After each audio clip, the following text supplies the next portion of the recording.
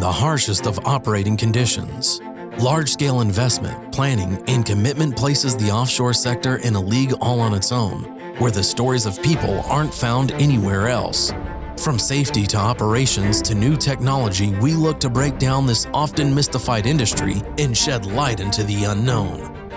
You're listening to the Oil and Gas Offshore Podcast with your host, Andy Lash. All right, everybody, welcome to the Oil and Gas Offshore Podcast. Thank you for listening in. Today, we are joined by Jose Solis from Churchill Drilling Tools USA. And we are going to be talking about the drilling tools and all the different things that Churchill offers. We'll talk to Jose about his experience in the industry and just get to know him a bit. The show is brought to you by Tidewater. Tidewater owns and operates the largest fleet of offshore support vessels in the industry, with over 60 years of experience supporting offshore energy exploration and production activities worldwide. If you're interested in support for your maritime operations, you can learn more about Tidewater through their website at www.tdw.com. Jose, thank you for joining me. Thank you for your time. I really appreciate it. Welcome to the show. Thanks, Andy. I really appreciate being on. Where are you at today? Because we're doing this remotely. I am in the oil and gas capital of the world, Houston, Texas today. Today, is that where you normally are? Is that where you live? Yeah, so I'm based out of Houston. So we have a hub here. We also have a hub in Aberdeen and another one in Dubai. But I spend the majority of my time covering everything from Alaska down to Argentina. So my role takes me to many different places. So I usually travel quite a bit. Later this month, I'll be down in Trinidad and then going out to Colombia and then probably a few other places before the end of the year, just depending on how the travel schedule goes. But yeah, I mean, I typically travel quite a bit. Was in Canada last month, and then before that was in Mexico. So yeah, I'm typically all over the place, but this week, or rather this majority of this month, I'll be in Houston. That's great. My work travel only takes me to Midland, Odessa, and Houston and Oklahoma. I don't get to go international. You must be collecting those passport stamps like crazy from what it sounds like. Yeah, I actually just renewed my passport not that long ago, and just kind of looking through it, it was pretty amazing to see how many places I've been just during my time in the industry. You know, I've been to Europe twice, South America multiple times, Canada many, many times.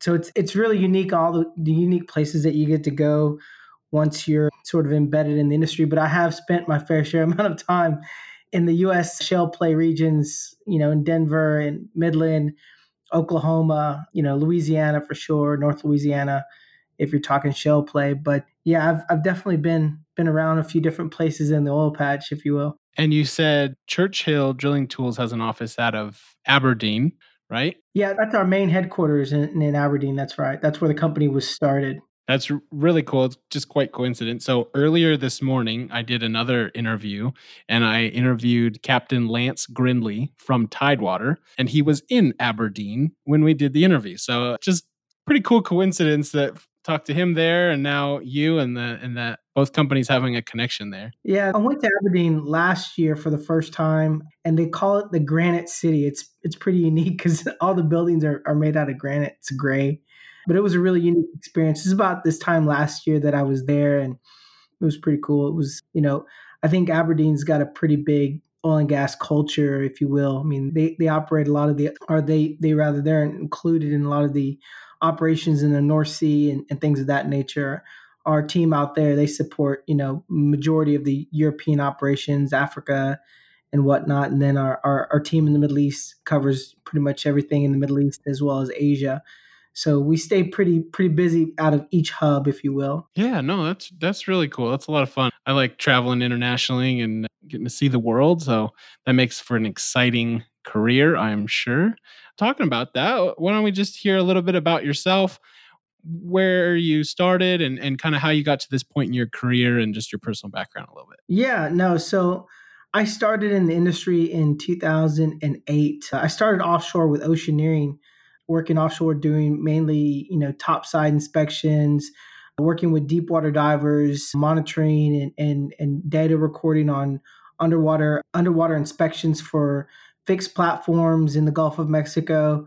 You know, basically just kind of cut my teeth there, and then got into a little bit of rope access work, and then doing non-destructive testing on rope access while doing rope access. So taking, ultrasonic thickness readings on, processing pipe on fixed platforms in the Gulf of Mexico. So I did that for some time, and then ended up getting an opportunity through a connection of mine to go work for a company that was mainly onshore work for a company called THL Associates, doing third-party quality assurance for the inspection, during the inspection, assembly, and testing downhole drilling tools. And that's when I really got into the downhole drilling side of things, and learning a lot more about drilling and completions, and then manufacturing, and drill pipe manufacturing, casing manufacturing, threading, failure analysis. We had a team of engineers that would do, actual failure analysis. They would do landing string analysis, BHA analysis. Kind of worked my way through the ranks with that company. Did a little bit of technical recruiting for them, and then got into sales in about 2012 with that company, and was with them till about 2016. So got a lot of opportunity to really learn that business. It was independently owned when I first started in 2010, and was sold to a large company in 2012, and stayed with them during the transition. And then in 2016, just transitioned over to another company, which was much more of a startup on land side, on the production side. So I got a lot of exposure to artificial lift, so electronic submersible pumps, rod lift, PCPs, things of that nature. And it was a smaller company, and it was backed by a private equity group, and ended up being sold within a year from my start date. And so decided after the acquisition to take some time off and take care of some personal things. I had a family member that was pretty ill, and wanted to spend some time with them, and just kind of take some time off. I'd been traveling, like we just mentioned before, quite a bit. And so I sort of missed a lot of time with I have two kids, missed a lot of time with my kids and my wife. And so sort of just wanted to play catch up. It was kind of part of my 10-year plan to take a break, sort of at the end of the first quarter of my career, if you will. I'd pretty much finished up the first 10 years of my career. So decided to take some time off, and then ended up, while I was taking time off, got contacted by two previous colleagues, and they were looking for somebody to come on board the team, and they thought I would be a good fit. So they recommended me, and ended up coming on board with Churchill Drilling Tools in July of last year, and was quickly promoted into the position of VP of Sales by November the same year, and have been really helping build the team, and build the processes of our sales force here, and sort of lead the charge, if you will, into developing our sales strategy, and meeting our requirements and our goals, if you will. But just bringing some new elements to the equation, bringing some new processes and some new systems, if you will, to the sales team here. So I've been doing that since last year. I've actually recruited two previous colleagues from another company that I work for. So there's 5 of us total that have all worked together previously at another company. So there's a lot of history there, a lot of camaraderie, a lot of brotherhood, if you will. We really, we've put a lot of stock into the development of each person there, not just in the day to day, but even personally, we spend a lot of time together on and off the field, if you will, like teammates. So it's been really interesting. I mean, I'm sure you'll agree that the oil industry is a really small world. You run into a lot of people again later in your career. So, they always tell you, be nice to everybody, because you never know who you could end up working for. So it's, it all rings true. I always try and make sure that I don't burn bridges or anything like that. But, it's still a business. It can still be pretty, how do I want to say this? It can be challenging at times, especially when it's a downturn. People have to make really, really hard decisions, and you really feel for them, because nobody wants to make those tough decisions, but that's just the business that we've signed up for. And so, if you can come to terms with it, then you can really understand that it's not always going to be a feast, but it won't always be a famine either. So, take care of yourself while you can. Yeah, no, that's the whole production side of things is very new to me. My 9 years now in the oil and gas sector has been focused on transportation and logistics. And once everybody produces that oil, I'll take over from there, right? I got that part good. Put it on a truck, put it on a rail car, take it to a pipeline. That's good. But no matter what part of the business you're in, the industry you're in, you're absolutely correct. You're gonna run into the same people. You're gonna you're gonna see these people again, whether you want to or not. It is a multi-trillion-dollar industry that everybody knows everybody. Yeah, I used to be in the military, and we used to say the same thing, that it's a small army. You just you know be good to everybody, because you just never know who you're going to end up running into again, right? Absolutely. One thing I had a question on the rope access. Yeah. That I think that's pretty self-explanatory, but is it simply that's exterior of the vessels and of the ships by rope? That is it just that simple? Yeah, so I mean, it's really unique. So most of the time that we would do rope access inspections, we would go on to, let's say, a fixed leg platform, or even a floating platform for that matter. During, just would really depend on the operation, but and it could even be a vessel, right? So I mean, we were on a construction barge once, doing rope access work on a JLA tower, basically just zip tying cords down the side of a JLA tower, 150 feet or something like that. It was really high up there. I have this really unique photo of me, and you can see a vessel way in the background, and it looks really small, but you can tell it's a pretty large vessel, but because of how high we are. But it was one of those things that it sort of captured my curiosity, because I was like, wow, that looks like it's a lot of fun, and it's exciting, and it's a little dangerous, so it's even more exciting. I was a bit of an adrenaline junkie as a kid, and so I was always into doing things that were not always safe. So, I mean, not that we were ever unsafe. I mean, you have a safety line, and you have all your safety equipment, but as well as I do that if you take a fall, you're probably going to be hurting pretty good, so you have to be extra cautious, right? But it is a lot harder than I think most people think it is. A lot more technical, not just learning how to tie knots, but just being mindful of what can go wrong, and how to actually, if somebody gets hurt, how do you go down there and get them, retrieve them, and then bring them back up, or take them down without hurting yourself in the process. And so you always have somebody on staff. They have different levels, so you always have higher levels monitoring the lower levels to make sure that they're doing everything safe and right. So it's a really important part of the job that you're always doing your JSAs, and kind of identifying, hey, let's be aware of this, or this could happen, and then letting people on the platforms know that where you're going to be working, and getting any permits you might need to get, and then letting them know so that they don't do anything unsafe or anything like that while you're operating on their work structure. Yeah, I think with just like anything that we do in the oil and gas industry, it is a calculated, hopefully well controlled risk for every single thing that we do. So it's Yeah. something the industry as a whole knows very well. And it's pretty neat, because I think you're going to see sort of like what ROVs did with dive crews. I think you'll see drones do a lot of the same with rope access, where they're not always going to be able to replace exactly what the rope access technician can do, but they're going to inherently make some of the jobs safer, or take away some of that risk by utilizing a drone. Because obviously, I think we'd much rather lose a drone than lose a human life, or put a human life at risk. So, some of those technologies are really starting to come together, and really augment those parts of the service sector of our industry, which is really neat to see.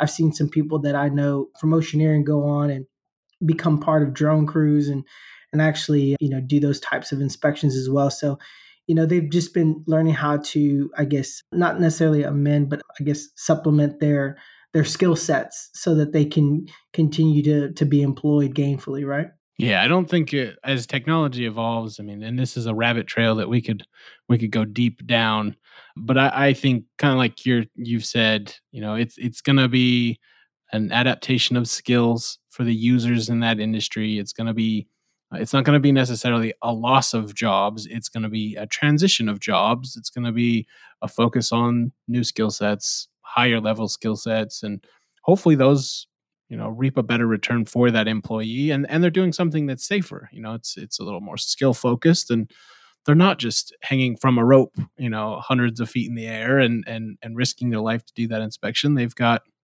a tool, and those tools are doing things that a human couldn't do, right? Like we Absolutely. see, Yeah. different light spectrum cameras and I don't know that much about it. I dabble with it a little bit, but there's a lot of new things that we're doing that we couldn't even do before, whether it's rope access or anything like that. Yeah, and I think just like I said earlier, ROVs, they did the same thing with underwater divers, right? Because underwater diving is something that I think everybody knows is a pretty dangerous profession. I mean, I've met a lot of underwater divers who are missing digits, missing fingers. Everybody knows somebody that's taken a CO2 hit and has got the bends, or a manta ray came by and pulled up their cord. And I mean, I've seen documentaries where underwater construction divers have, been near death. And I mean, it's just, if we can remove those elements of danger at all possible, and introduce new technology to make things ultimately safer, I think we should do that. But us as a workforce should also recognize that, hey, maybe I should learn a little bit of something about this technology and supplement my skill set so that I can continue to be valuable in any capacity, whether it be as a rope access technician or a drone technician or a diver or ROV operator, sort of being a double threat, if you will. I can do both. I can be digital and analog, right? Yeah. Oh, absolutely. Maybe you're referencing it. Did you watch that movie on Netflix called Last Breath? Is that the one Yeah, you're yeah, talking about? that one was, I mean, that was pretty intense. It's an intense movie. Yeah. Yeah, because I've been on some dive vessels before, and I mean, you see these guys go into these chambers and are go into their dive suits or go down the bell and things like that, and you're always a little worried. You're always thinking, man, I hope he's okay. I hope he's safe. And when you're looking at how much working bottom time an actual diver has, when they go down to, let's say, 300 feet, it's not that long. And so these saturation divers, they saturate their bloodstream with gas so that they can stay down so much longer. Which apparently, I mean, that's just extreme, right? I mean, that's like at the highest level of underwater diving, if you will. I mean, you have to be very, very mindful of everything that you're doing. So, I mean, I can only imagine, that the stakes are so high. I mean, if we can remove some of that danger and introduce some more safety by utilizing technology or a machine, I'd much rather put that at risk than a human life. Totally agree. Totally agree. And big shout out to Netflix, because this is now the second podcast episode where we've talked about Last Breath. I actually did an interview about a week ago with Sarah Whiteford from One Step Power, and they work on dynamic positioning testing and Oh yeah, dynamic yeah. positioning testing, system testing. And she mentioned the same thing and was just like, you should go check it out. I was like, okay, I'll check it out. And I watched it this weekend. I was like, man, this is heavy. Like I had Yeah. anxiety and Yeah, my palms are sweating. Yeah. yeah. So anybody listening, it's a very good movie. It is not lighthearted. We're not going to ruin the movie for you. It is a real event. I think all in all, it's a really good movie, but not lighthearted. Very heavy, very anxiety inducing. So It doesn't start Mark Wahlberg. no, no, that it does not. That does not. So, but very interesting. I was a Yeah, for sure. portion of the industry that I knew absolutely nothing about, that people were on this planet doing crazy stuff like that. So, Yeah, yeah. So I've been very fortunate to just get exposure to many different parts of the industry in a short amount of time. Like I said, I've joined the industry in '08, and I've just been really, really fortunate to pretty much just be at the right place at the right time pretty often. I mean, unfortunately, when I had just started with the second company, TH Hill, that I worked for in 2010, Macondo had just happened, and they had done a moratorium on the Gulf of Mexico. And so that was a large chunk of the company's business overnight turned off.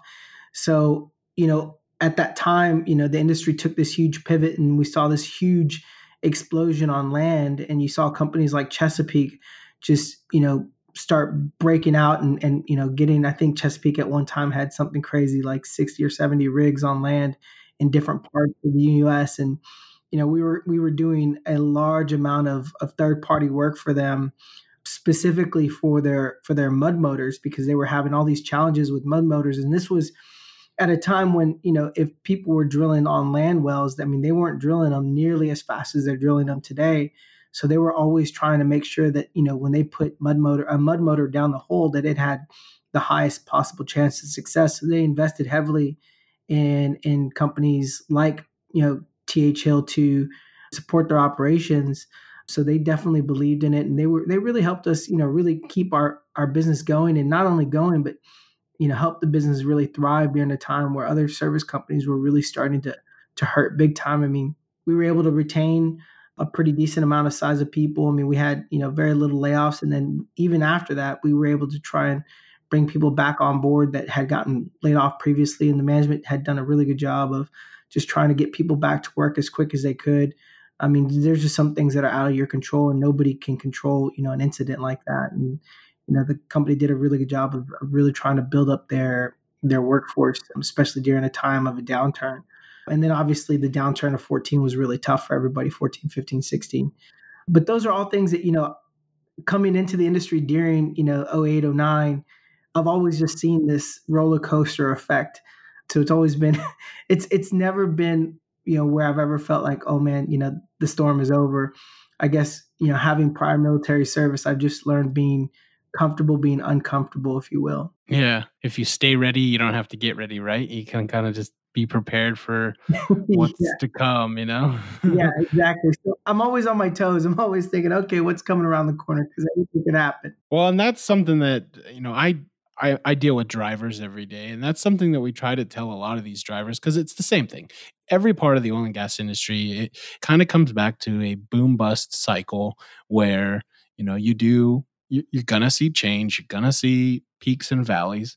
And quite often, some of the big dollars that you see flying around during the peak, it's intended to fill those valleys sometimes, like you can't just go to town, buy a Ford F-150 Raptor, and then put another lift on it and then go run like crazy, right? Like you have to budget, you have to live, with a long-term goal in mind. And then this industry works really well. That there are a lot of stories like you just referenced where a lot of these companies do, keep people aboard and they move them around and they keep people employed, which unfortunately that never gets the news attention. It's the layoffs, it's the big cuts that do, but there's always a lot of good stuff still going on, in this industry. Yeah, it's been definitely interesting to sort of watch these things unfold and then see, as they say, history doesn't always rhyme, or excuse me, it doesn't always repeat itself, but sometimes it rhymes. Yeah. Yeah. It's one of those things that if you're just paying attention and you sort of understand that at a very basic level, then you really start to tell yourself, okay, maybe I shouldn't go buy a brand new house right now, or go buy a brand new car, or go buy a Rolex or anything like that, right? Like just, keep it modest, be easy, save your money, think about a rainy day. And then also, I've been really fortunate to learn from people that have been in the industry for a long time, and sort of listen to their wisdom and say, okay, how has this person been able to, set themselves up for long-term success and not, go through some of the heartache that you see other people go through. And I mean, they'll be frank and they'll tell you, like, don't go out and buy everything that's brand new and shiny. And I think I learned a lot of those lessons too, being in the Army. They would always tell these, brand new privates, like, okay, Private Joe, don't go outside the base and spend your enlistment bonus on a brand new motorcycle for, a 30% interest rate, and it was true, because you would just drive, 10 minutes outside the base and you would see all these different car dealerships that were just, I mean, these guys were in the water to take your money. And it was like shark chum for these new privates that would come out of, basic training or whatever. And they just knew, like, yeah, these privates got a pocket full of money that's just burning a hole through their pocket. So, you just kind of have to be mindful about it. And fortunately, before I came into the industry, I spent some time in the financial industry, and I became very financially literate. And I just learned why and how people of wealth not only became wealthy, but also how they retained and grew their wealth. And so that was something that was always very interesting to me. And I would always tell myself, okay, when I'm at this point, these are the things that I'm going to do. And I really sort of roadmap what I wanted that to look like and put a lot of critical thought into it before I even got there. And so, it was just one of those things that when I finally hit some milestones, I knew exactly what to do versus not having a plan whatsoever and sort of just kind of being left alone to my own devices. Yeah, no.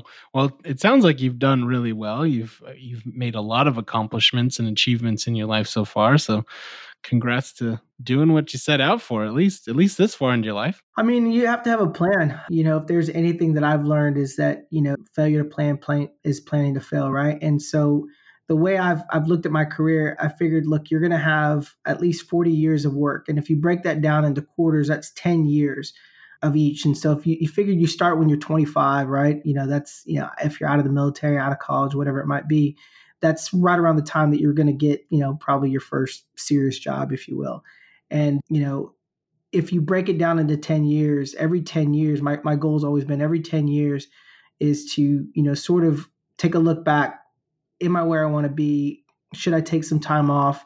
I didn't really want to wait till I'm 65 to enjoy, time with my family and time away from actual work and sort of doing some of the things that I want to do. I've sort of taken a different approach and just said, every 10 years I'm gonna take a look back and if it's the right time, then I'm gonna take a year off if I can. And I'm gonna try and, spend time actually enjoying, being with my family and enjoying my life and really taking time to reflect. And then when I come back for the next quarter, I'm refreshed, I'm ready. If you look at any, high level athlete, they don't play 24/7. They don't play year round. They might practice, they're gonna work out, they're gonna do all these things, but when they're in the actual game, they're playing a season.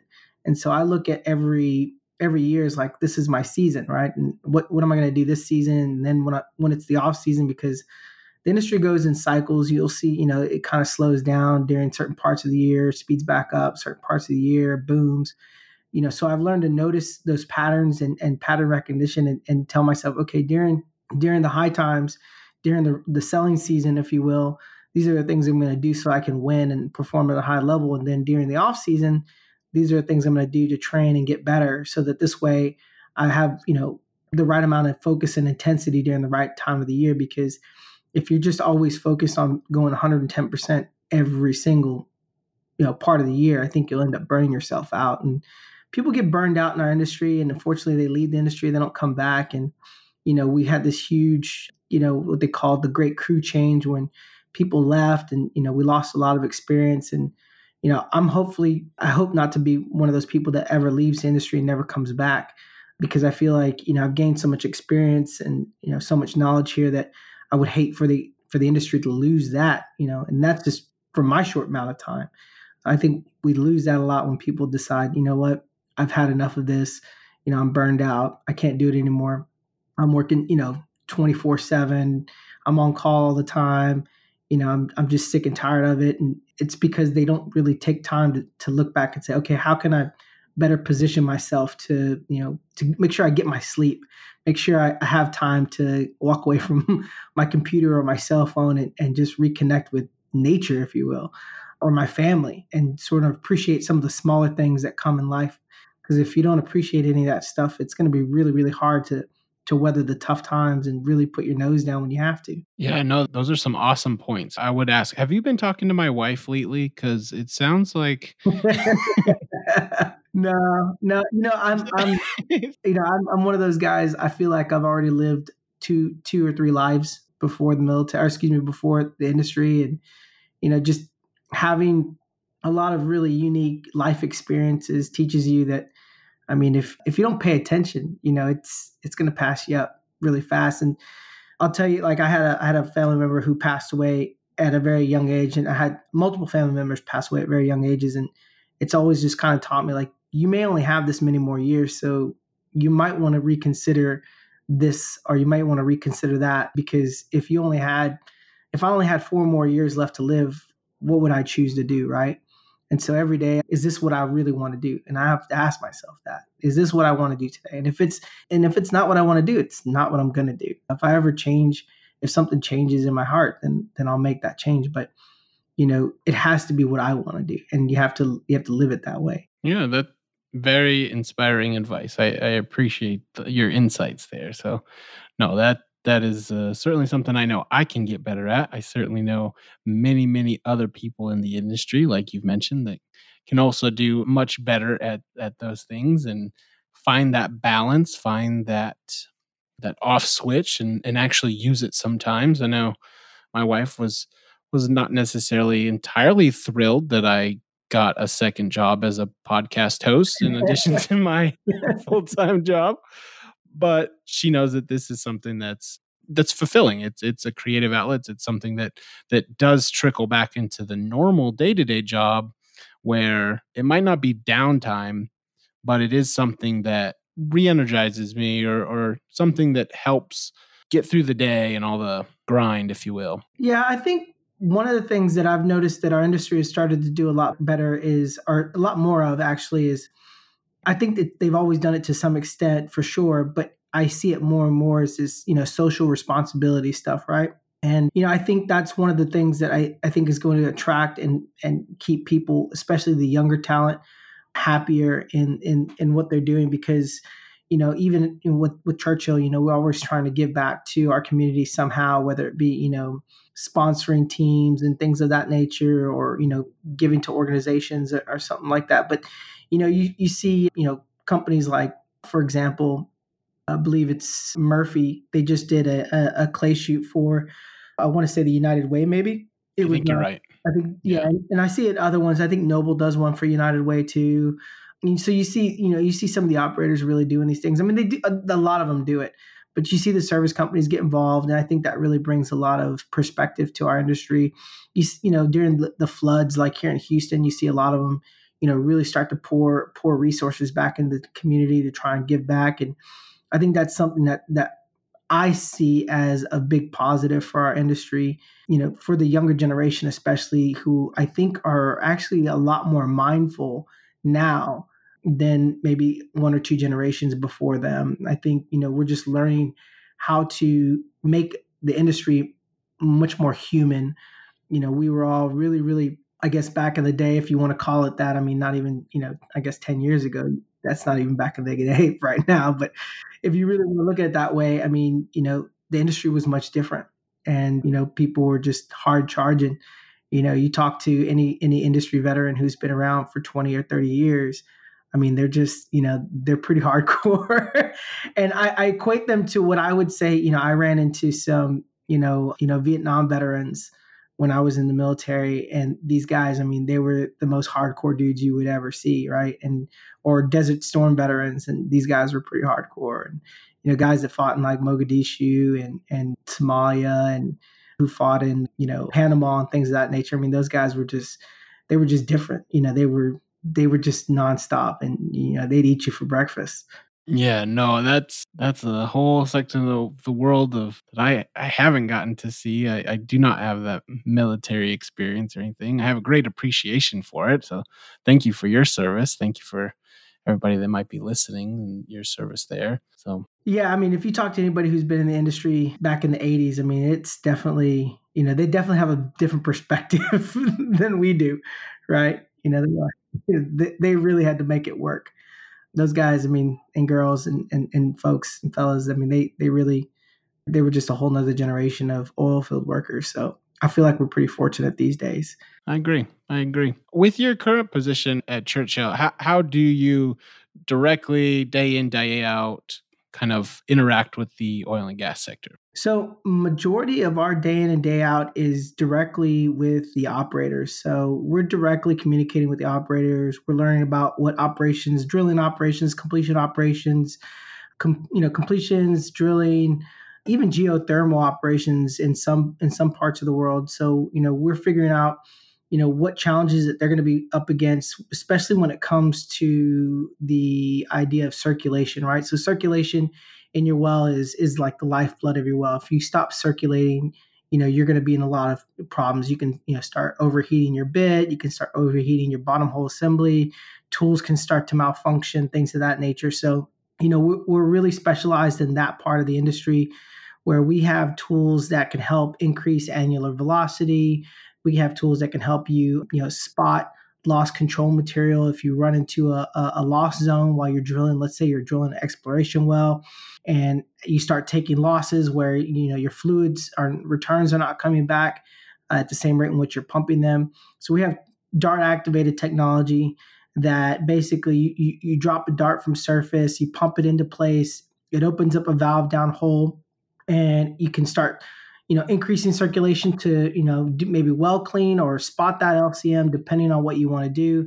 And there's different types of darts depending on the operation. So we have darts that will lock open the valve. We have darts that won't lock open the valve and that will open and close as you're pumping on and pumping off. We have darts that will allow you to split the flow, so you can actually split portions of the flow through the dart and portions of the flow through the valve itself.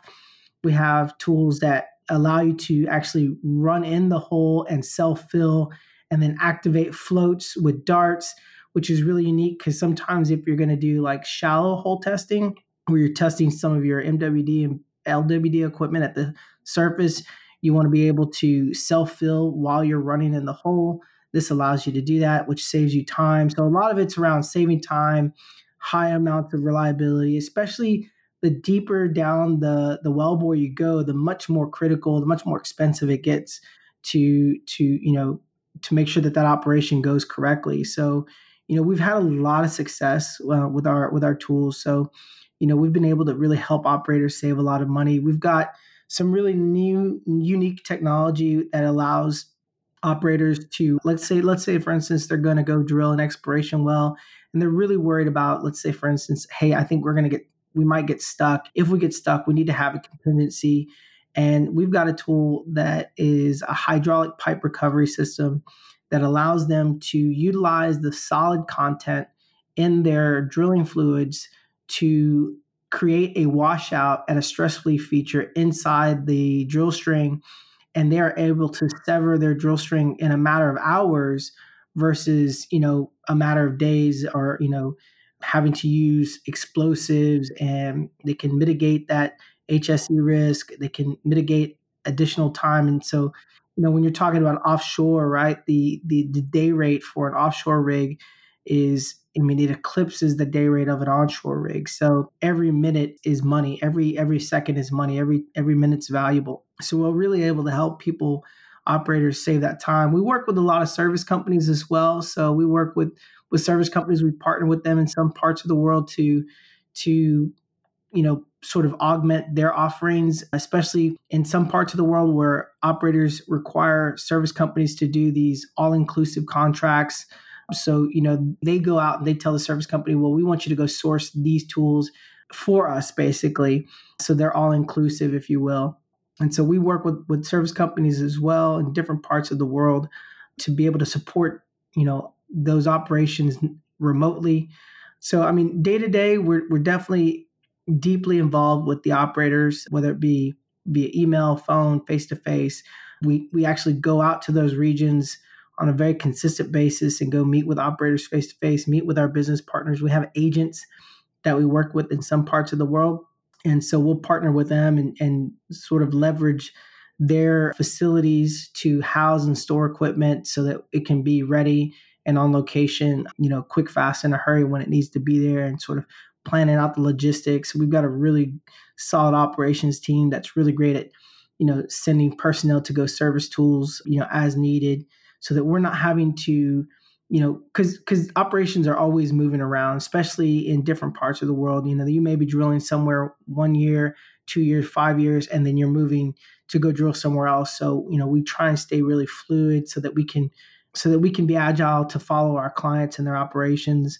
But, we're still relatively a young company at 17 years old. So, as we continue to grow and mature, we'll most likely, just like we've done since starting in Aberdeen, we'll most likely start to, plant flags in other parts of the world as it becomes a requirement, if you will. So, we're really involved with the operators. We've been involved with, over 100 different operators around the globe. We've got, thousands of deployments with our equipment. We've just had a lot of success, and we've been really fortunate to, have really good innovative products and technology and have a great technical team behind us. We've got great product champions, great management team. I mean, everybody's just, from the top down, they're always pushing the same message is that, we want to be the most valued partner to our clients. And so, it's a company culture thing. And so I think, culture is really big for me. And so if I didn't feel like the company had that kind of culture, I probably wouldn't have joined them. But it was something that, especially having had previously worked with two other employees there, I knew that they were going in the right direction, and being able to continue to build the team that way, and sort of see it develop. Even in the short time that I've been with the company, I mean, it's just developed tremendously, and so it's been really unique to watch, and really excited to see where we go from here, because it's almost what I would call like a Goldilocks scenario, having worked for a big company like Oceanarian, then moving over to the private companies. So, THL was a 30-year-old company, and then the company after THL was like a 3-year-old company. And so now it's like 17. So it's sort of right in that middle, right? Goldilocks, not too firm, not too soft, just right. Yeah. So I sort of explain it that way, and everybody gets a laugh out of it. Yeah, no, I can understand that. That's a very, very clear analogy for what you're dealing with. Is Churchill predominantly offshore focused, or do these tools go with any kind of drilling, and no matter the area? Yeah, so we've actually had a lot of experience on land as well. Not predominantly as much, only because we just have been very, very meticulous in the projects that we have gotten involved with. Because, like I said before, we do want to be viewed as the most valuable partner. So for us, if we feel like we probably wouldn't bring the same level of value to that operation, we're very transparent when communicating that. But we have seen a lot of opportunity for us to grow, especially on the US land market. But we've just been very cautious, because we just don't want to get into a position, especially, the way operations go on land. You could go meet with somebody, have your tools out on location that afternoon.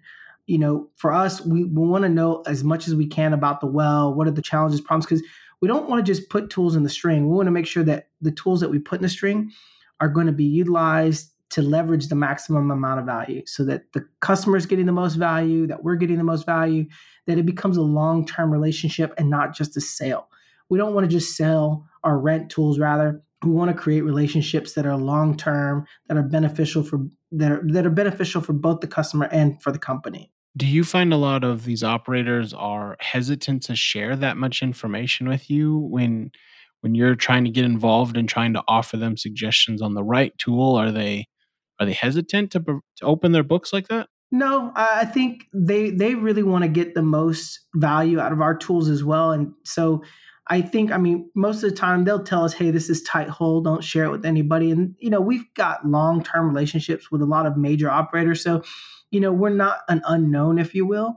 So it's not as if they're like, well, we don't know about these Churchill guys. We've never dealt with them. They've heard of us before, whether if they were in another country or in another operator. So we're really good about, having such a good reputation that companies are very willing to share information with us.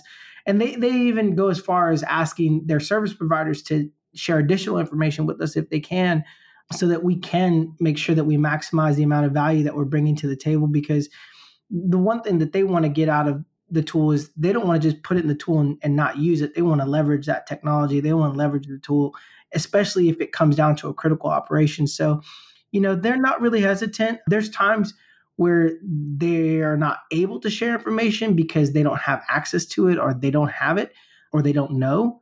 And that's when, that can be sort of a hurdle, if you will. But more times than not, we don't really run into the problem of them not wanting to share information.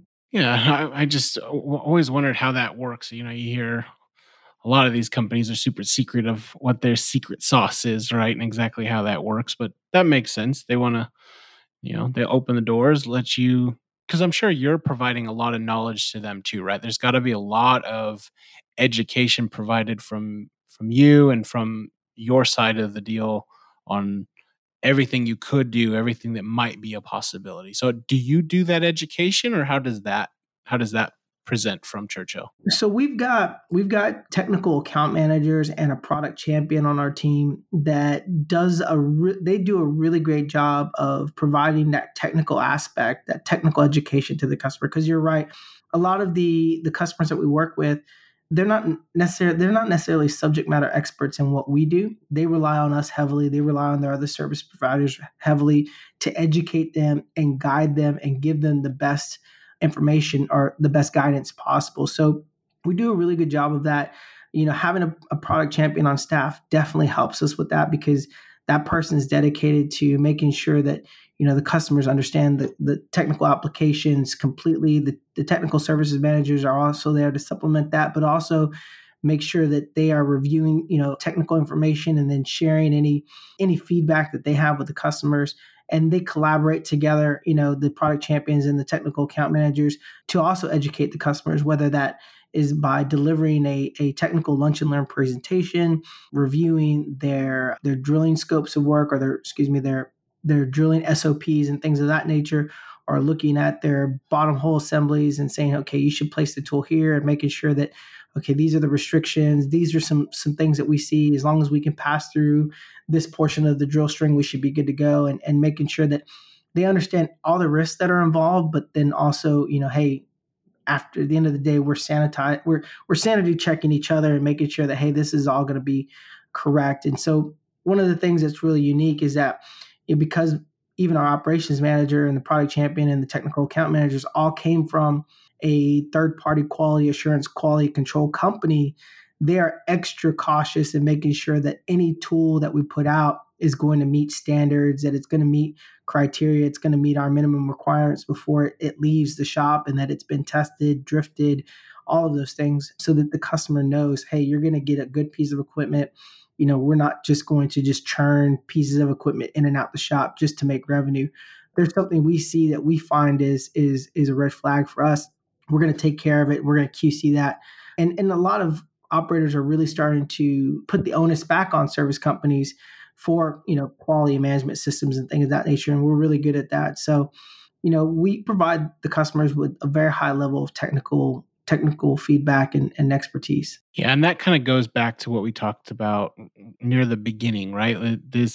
You never know who you're going to run back into tomorrow in this industry, right? So if you came up short on something, if you guys didn't do that quality work, if you didn't do those quality inspections, if you put something out there that wasn't top notch, I mean, that's going to get around, right? So you really have to stick to your word and come through. We go as far as even internally. I mean, we're double and triple checking things internally and making sure that, hey, is this right? And we're having other sets of eyes look at data and say, hey, please make sure that what we're saying is accurate and correct, because we want to make sure that we're going to put this tool in the string, that it's going to do what it's intended to do. And the devil's in the details. And if I look at something and I'm tired, or I've been looking at all these things all day, and you come behind me and you look at it and you say, oh, well, what about this? I may have missed it. And so we definitely try and make sure that we give ourselves every opportunity to catch those things before it gets to the client, and just making sure that they're getting the highest level of service possible. And that's really important to us, because I'm sure this, everybody's reputation is on the line.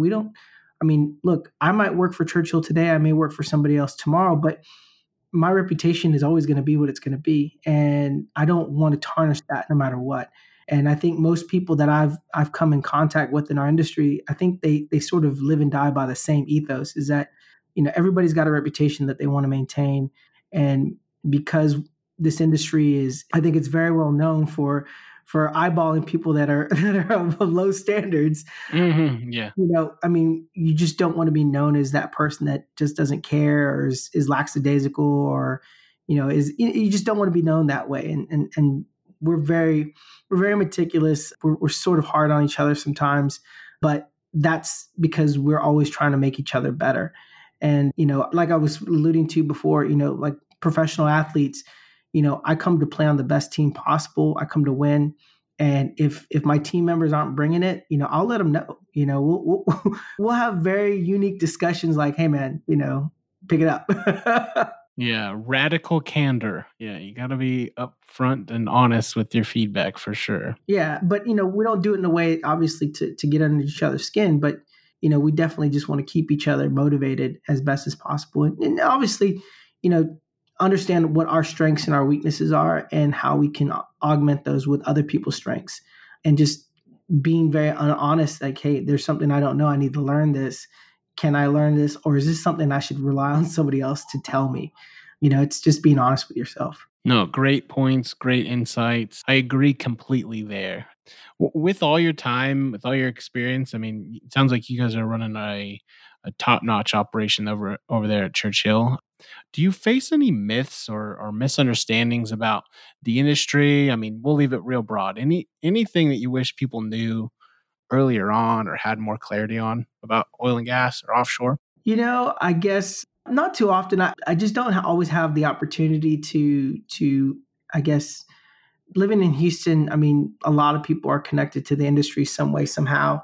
I don't always have an opportunity to spend time with people outside of the industry, if you will. But I guess my nephew the other day. I mean, he's in his 20s, and he was asking me a question.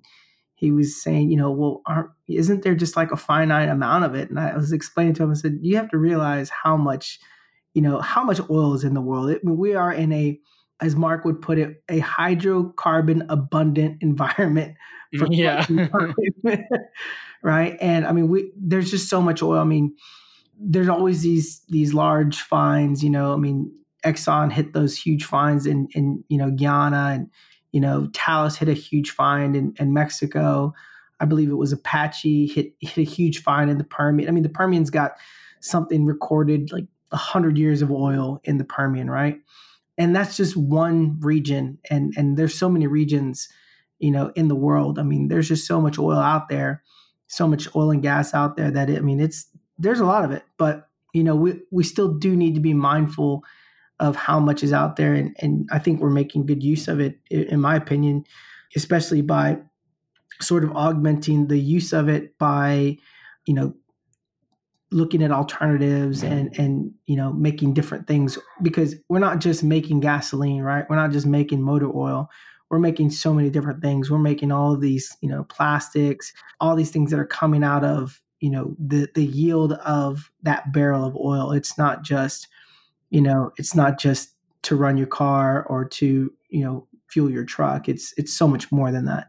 There's just so many things that we would lose if we lost oil. I agree completely, right? It's something I hope that we can help get some more light out there about and get some more information out there, either through this podcast or through all the other podcasts that are put out through the OGGN and even the other networks. I mean, anybody that's trying to shine some light on the positive aspects of the industry, I'm all for it. And I agree as well, using the resources that we have and using those to build and create the energy sources of the future, that's great. I mean, our society wouldn't be where it is today had we not discovered the use of oil and gas. And, as long as we continue to be ever better stewards of that, I think we're doing the right thing. Yeah.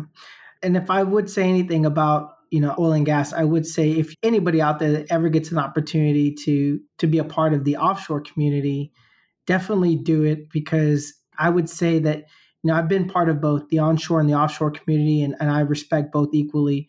But if you've only been on one, I definitely think you're missing out if you don't try the other at least. I would equate it to saying, look, I only drink Pepsi or I only drink Coke. I think you can like both, but you got to try them both to know. Don't pigeonhole yourself. I think if you can operate in one, you can operate in either. There's going to be some things that are more challenging than others in different parts of it. I mean, there's things about the onshore life that, man, I just, it's tough. And there's things about the offshore life that are really, really tough. But the technical challenges that you come across on both sides, getting that cross training and that understanding of both, I think makes you so much of a valuable asset to the resource or to the industry.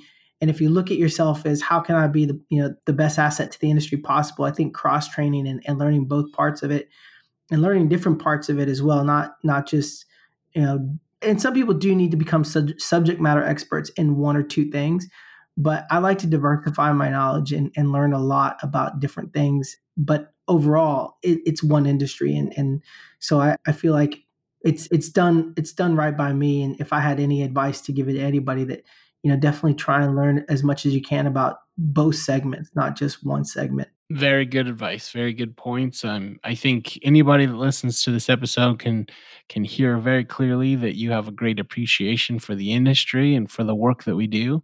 You know your stuff. You've been around the block a time or two, so greatly appreciate your time and all the insight you've given us. Is there anything else that you just want the audience to know about you or Churchill Drilling Tools, or even the industry? Not that I can think of off the top of my head. I think, if you're new to the industry, you should take a deep dive into, there's so many new podcasts that are coming out. It's something that I found very valuable, not just Oil and Gas This Week, not just onshore, not just offshore, but, try and listen to as many of them as you can.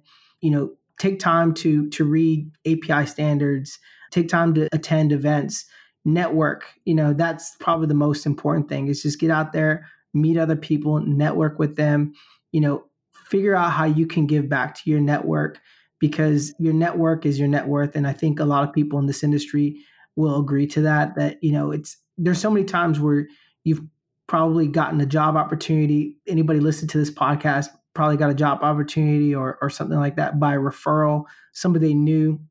Take time to develop your relationships. At the end of the day, we're just human beings. Don't forget that. We're not employee number X, Y, or Z. We're still human beings. Connect with your coworkers. Make sure that you build those relationships, because at the end of the day, there's going to be times where you might be unmotivated or something bad happens to you, and you'll be surprised. You might get a call out of the blue. Somebody that you used to work with 2, 3, 4, 5, 10 years ago says, "Hey man, I was just thinking about you. Just wanted to make sure you're doing okay." And you're surprised. And it happens to me all the time. People that I work with, different companies or on different projects or whatever, they'll call me up out of the blue. "Hey, Jose, I was doing this and I was thinking about you, man, and just make sure you're doing okay." And vice versa. I've got a book of contacts that, I've probably forgotten more of those contacts than I remember, but it's just unique that, this industry, you can create some really good camaraderie. Take the time to learn your business, take the time to learn your craft, become a master of their trade. It's just so important that we do that, because what we do is still very risky. People still can and do lose their lives doing it. So don't take it lightly. It's really important that we don't forget that. But that would be the only thing if you're new, or even if you're in the industry and you've been around for a while. And if you're ever feeling down or unmotivated, just pick up the phone and call somebody. Don't feel like you have to leave the business because you had one bad experience. I agree completely. So Jose, thank you very much for your time. To the audience, thank you for listening. I hope you guys are taking notes. I think there's been some gold dropped through this last interview and through this discussion. I've really enjoyed it myself. I hope you did as well. For sure. Yeah. If you enjoy the show and you want to support us further, we'd greatly appreciate a review on iTunes or anywhere that you stream your podcast. If you can share on social media, all those things come back to support the show, help us reach a greater audience, and spread the good word of the industry. If the other thing, if you leave a review, probably read those on a future show. So again, thank you, Jose. Thank you for coming out. I greatly appreciate it. And everybody listening, here are the events on deck. Hey everyone, Alex here with the events on deck for November. First of all, we had our best turnout ever for our latest happy hour in Houston with our panel discussion. So thanks to everyone who attended, and we hope to keep offering you guys value in the future. Be sure to listen here for any future happy hours. The events on deck for November include OGGN's second Denver happy hour on November 6th from 4 to 6 p.m. The cost of attendance is $20, a portion of which goes to local charities Safe House Denver and Oilfield Helping Hands. On November 12th at Minute Maid Stadium, IBM's Oilfield of Dreams, Data, Digitization, and Disruption. This event is free for all OGGN subscribers. OGGN's Mark LaCour will be doing a live podcast with ExxonMobil and his 2020 oil and gas predictions. On November 12th through 14th is Procurement Week in Sydney, Australia. Our travel partner, BCD Travel, will be sponsoring Day 2 of Procurement Week in Sydney.